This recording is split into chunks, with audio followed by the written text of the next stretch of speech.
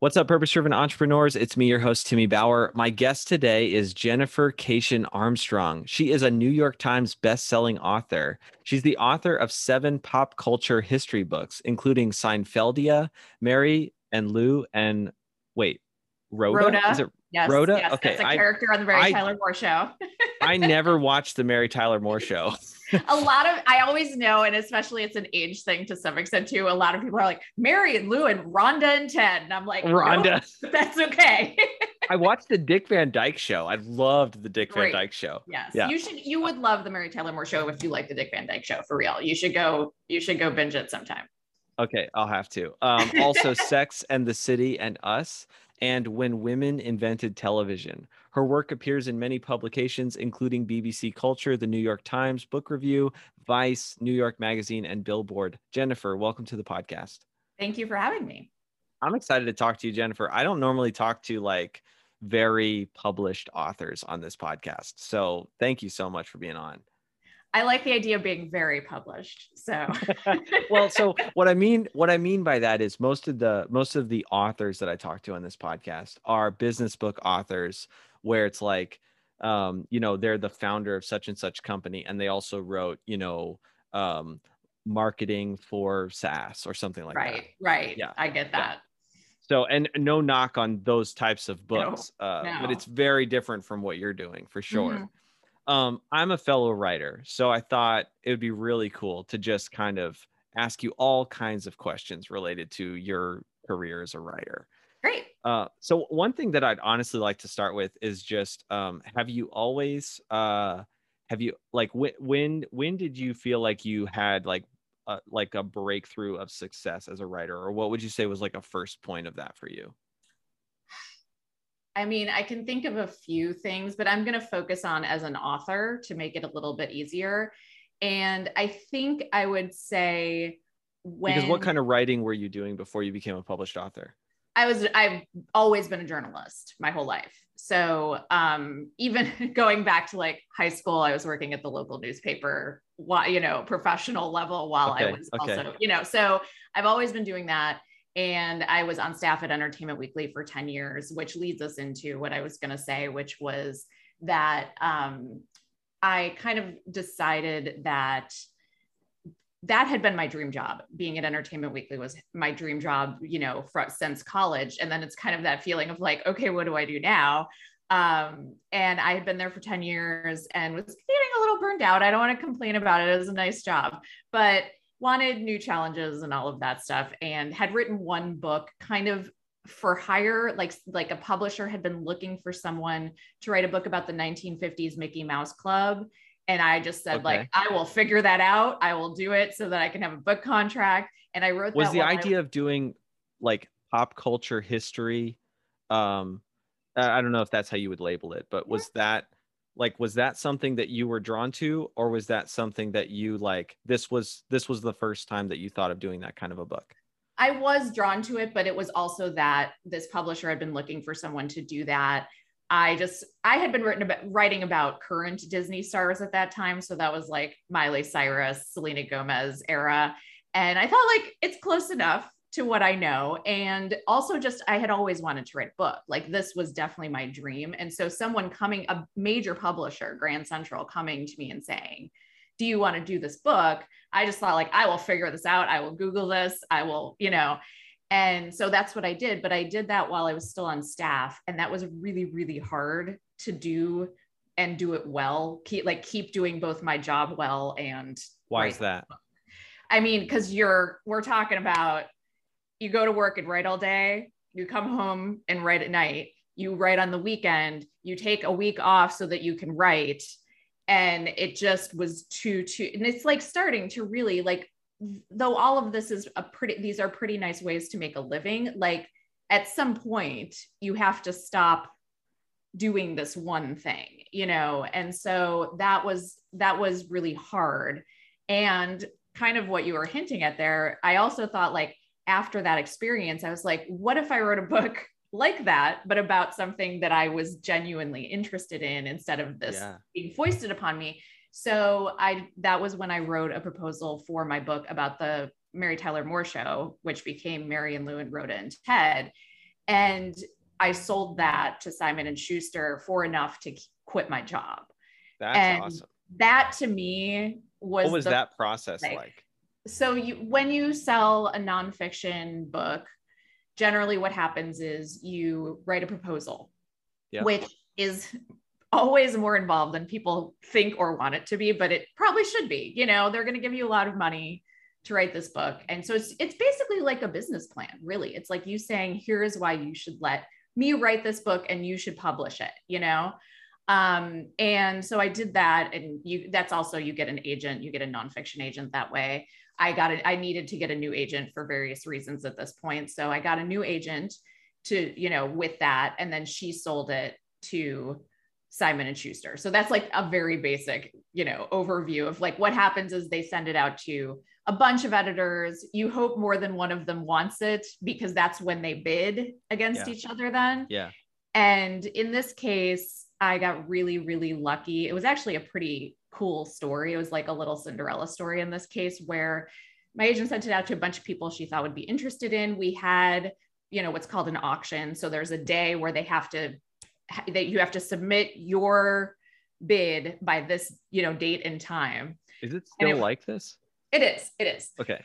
And this was on a, you know, Friday that she had set the deadline. So she sent out the email saying, you have to, you know, give us your bids by like 9 a.m. on Friday or something like that. We had a bunch of them. They were all very nice. I talked to the editors, which is a common part of the process to make sure you know, connect. And at the very last minute, she got an email from the actual publisher, like the guy in charge at Simon & Schuster, who was John Karp at the time.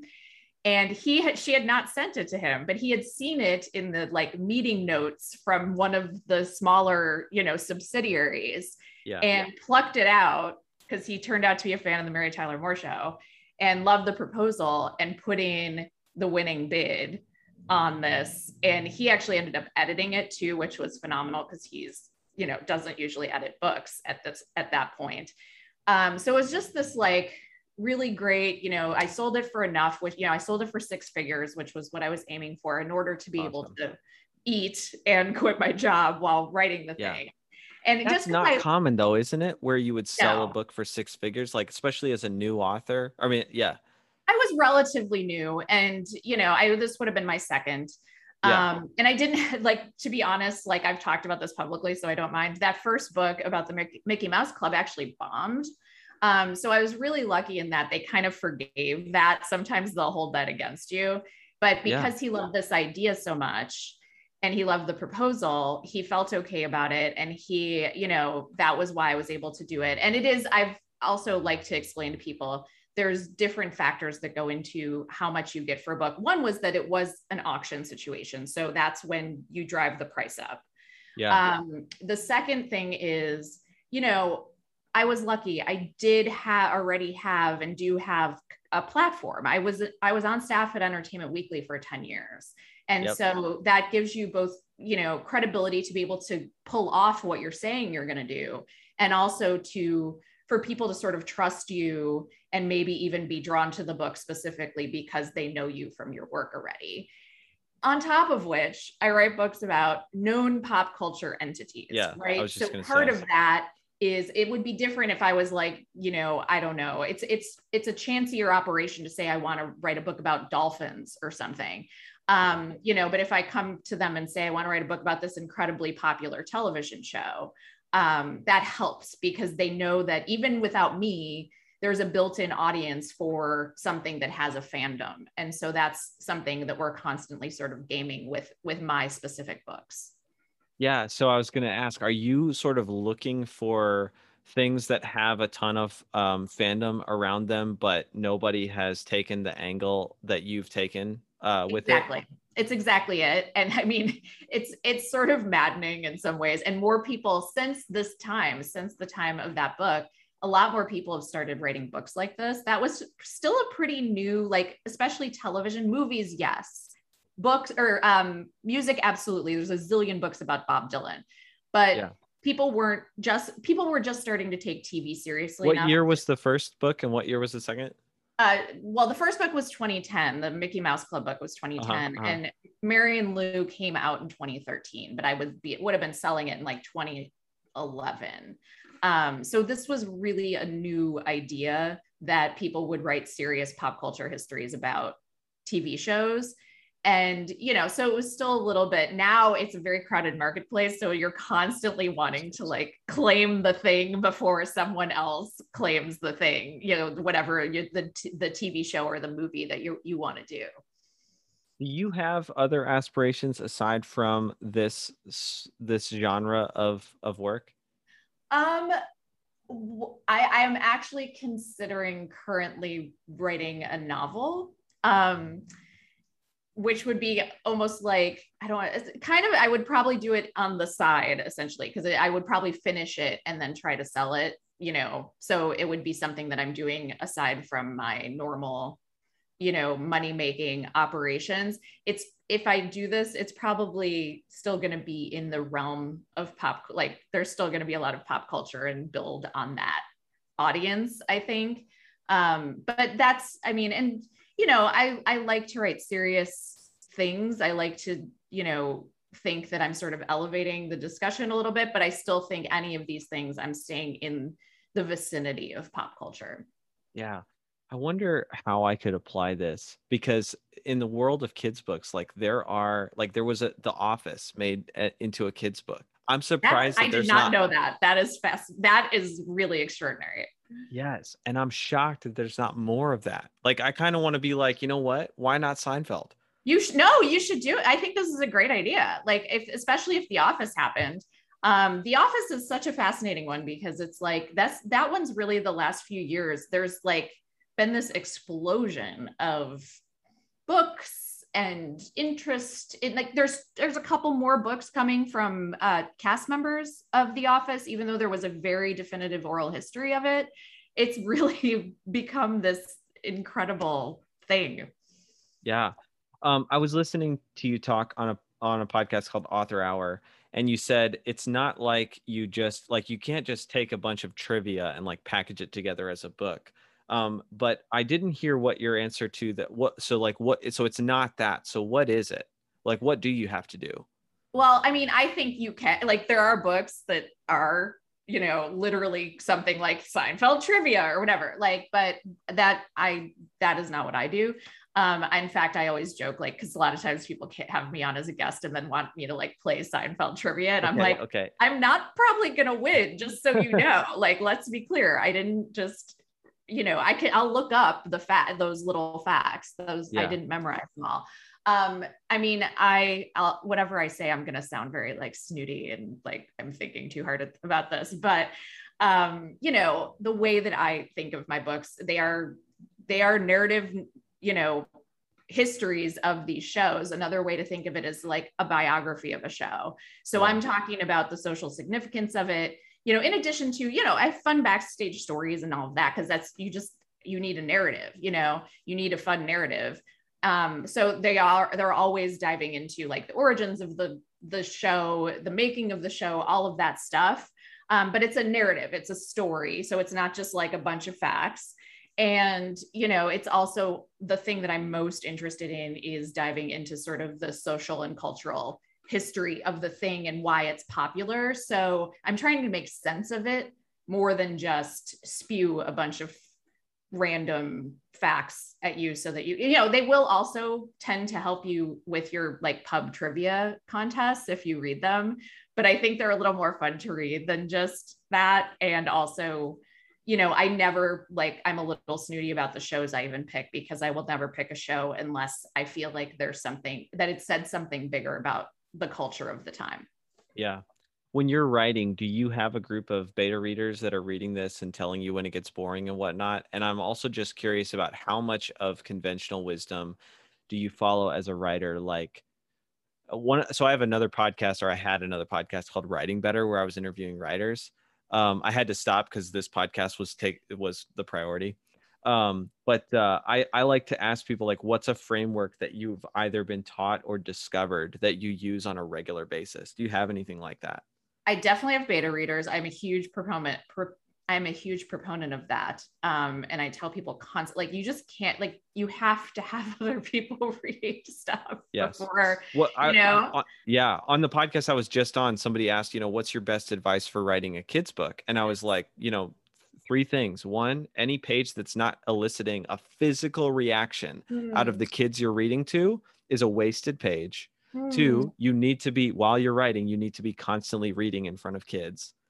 And then three, you need to adopt an iterative mindset about your work where you are constantly changing the text to cause physical reactions in kids as you're reading it to them. I love that. I'm guessing that we don't have the same standard for adult books because it would be a lot. But I'm always going to think of this now because I think it's like a good little thing to kind of like, maybe you're not going to be, having your adult readers rolling in the aisles all of the time, but it's a fun thing to sort of think like, can I get every page? Is there something that gets, that sticks with them? Yeah. I love that as a standard. And yeah, It's the same principle. Oh, I'm sorry. I didn't mean to cut you I off. was just gonna say, like, yeah, I of course don't read it out loud to my beta readers. Oh, yeah, yeah. Long, but I always have beta readers, and I think that might be, if there's like one thing you need to do, that's probably it. Yeah. So the question that I ask everybody on this podcast is, what is it that you're really living your life for? So the way I ask the question, I usually say, what do you want to be known for when you die? Or when you think of the question of what am I living for, what jumps out to you? I think, and it's so funny because I've been thinking, maybe we've all been thinking more about this after Yeah. the last year or so. But I've definitely been thinking about it, and in relation to my work, because also I've done enough that I'm kind of starting to go like, okay, do I just keep doing the same thing? Do I do something else? Anyway, I think that, at least for given what my interest and talent is and all of those things, the main thing is that I hope that I am elevating the discussion around pop culture. I think pop culture is really important, and a lot of times gets dismissed as just like silly, but it's actually so, especially now, if you think about Yeah. how much we watch something like Netflix, like Yeah. that's in your brain, that's Yes. influencing everyone's behavior. And so, and it is also such a great artifact of our time. Like if you want to see what a time was like, if you want to see what the 90s were like, watch Seinfeld, right? And so I think that people tend to dismiss it when it's this incredibly important thing that we should be constantly examining. And so I hope that I help people do that, but I also hope like that it kind of brings some joy as well, which I think it tends, people like to talk about the things they love. I love sharing my passion for these things with other people who have passion for it. It's an elevating experience. And so I hope that that's what I'm sort of aiming for here. Why is that so important to you that it's one of the things you want to hang your life on? I mean, part of it is more like, I think I had to work backwards. It was like, it's also, I think, a talent I happen to have. Like the way I always think of it and describe it is like, I think I kind of like make people feel good and smart about the pop culture that they love. And I think I hope I also like bring something to that discussion, like that I'm taking Seinfeld and saying like, think of it this way and look at what it shows you, and it's always been a passion of mine through, my entire life. Like, so, like I was a little girl and we would still get the guide in the mail and I would read it cover to cover every week and circle what I was going to watch and like nerd out about it. So clearly there's like something there for me. And, like I said, I just think that it's something that people can and should pay more attention to. And it's also fun. So, Yeah. sometimes I definitely think like, oh, that person over there is a human rights lawyer. Like they're doing something way more important than I am. But that clearly wasn't my sort of like God-given talent or destiny. So that's part of Me it too. neither. Me Right. neither. But similarly, like kids' books are connective tissue between parents and their kids. Pop culture is connective tissue of society. That's true. That's like super true. I'm very interested in like fan culture and have done a lot of work kind of studying that. And I'm constantly struck by the ways that, you can talk to a stranger because they like Seinfeld too. is really great. Like, and also, by the way, when you said between parents and children, it's actually like pop culture is often the sort of Oh like, yeah. I plan on right? making a kid's book called When I Was a Kid and then insert decade. So first one is going to be When I Was a Kid in the 90s. And That's it's just going to perfect. be like 90s stuff that a kid today would find ridiculous, but is going to induce nostalgia in the parent who's reading it. That's brilliant. And like, think of sometimes, I just had my mom visiting for the week, and like, we almost always end up sort of reverting to like at nighttime, between dinner and bedtime. There's like often this time when we're like, we're probably going to watch You've Got Mail or When Harry Met Sally or one of those kinds of things. We also this week watched the Apple TV Plus series Schmigadoon and enjoyed that together. Like, so having those ways of connecting. My dad loved Seinfeld, and so he loved my Seinfeld book, and we talked about that. So it's it does connect generations sometimes too. Oh yeah. I'm like really excited about the idea of pitching the Seinfeld book to I don't even It's know who I'm supposed to pitch to. Maybe I could talk to you about that. it's a brilliant idea. I mean, especially if there was already an Office one, I think you could Yeah. there's a number of things you could do then. Friends, everything. Friends, for sure, for There sure. needs to be one for Friends. Oh my Yes. gosh. Oh my gosh. I'm gonna jump on You're this gonna be before somebody rich. else does. Jennifer, my for fun question for you. I have two for fun questions for you. The first one Okay. is, what is a kid's book that you would make if you could? Oh, that's a good question. I'm not sure, but maybe, I mean, I actually think I would even, this is like a sort of boring answer, but my most recent book was When Women Invented Television. And it's about the women of early television from like Yeah. 1948 to 1955. And I actually think that would make a great children's book or Oh, series of yeah. children's books, just all those different women. And you could even do a series, and it could be like one's on Lucille Ball, one's on Gertrude Berg, one's on Betty White, like that would be really fun. I was also just a huge fan of the Frances books, the ones about the Badger. Do you know this one from No. the 80s? Oh, they're just darling. They were really, really formative. I still have a couple of them, and they are Okay. really, really lovely. What is it called? The character is called Frances, so there's like a bargain for Frances, Okay, okay. a I've never heard birthday of for this. Frances. Look I'm them up. checking They it out are right after this really, episode. really, really Link darling. in the show notes. Yes, yes, they are still like, I still look at them to get this warm feeling, but also like they're good. They're like good little stories that I still love reading. That's awesome. All right. Last for fun question for you, Jennifer. What is something that you currently suck at that a year from now you want to be great at? I love this question because I'm a huge fan of doing things that I'm not great at because I was always an overachiever. Okay. So I've been trying to do this more in my adult life, like take up hobbies that I'm not amazing at. Yeah. So, I play guitar and sing, and I'm like, okay.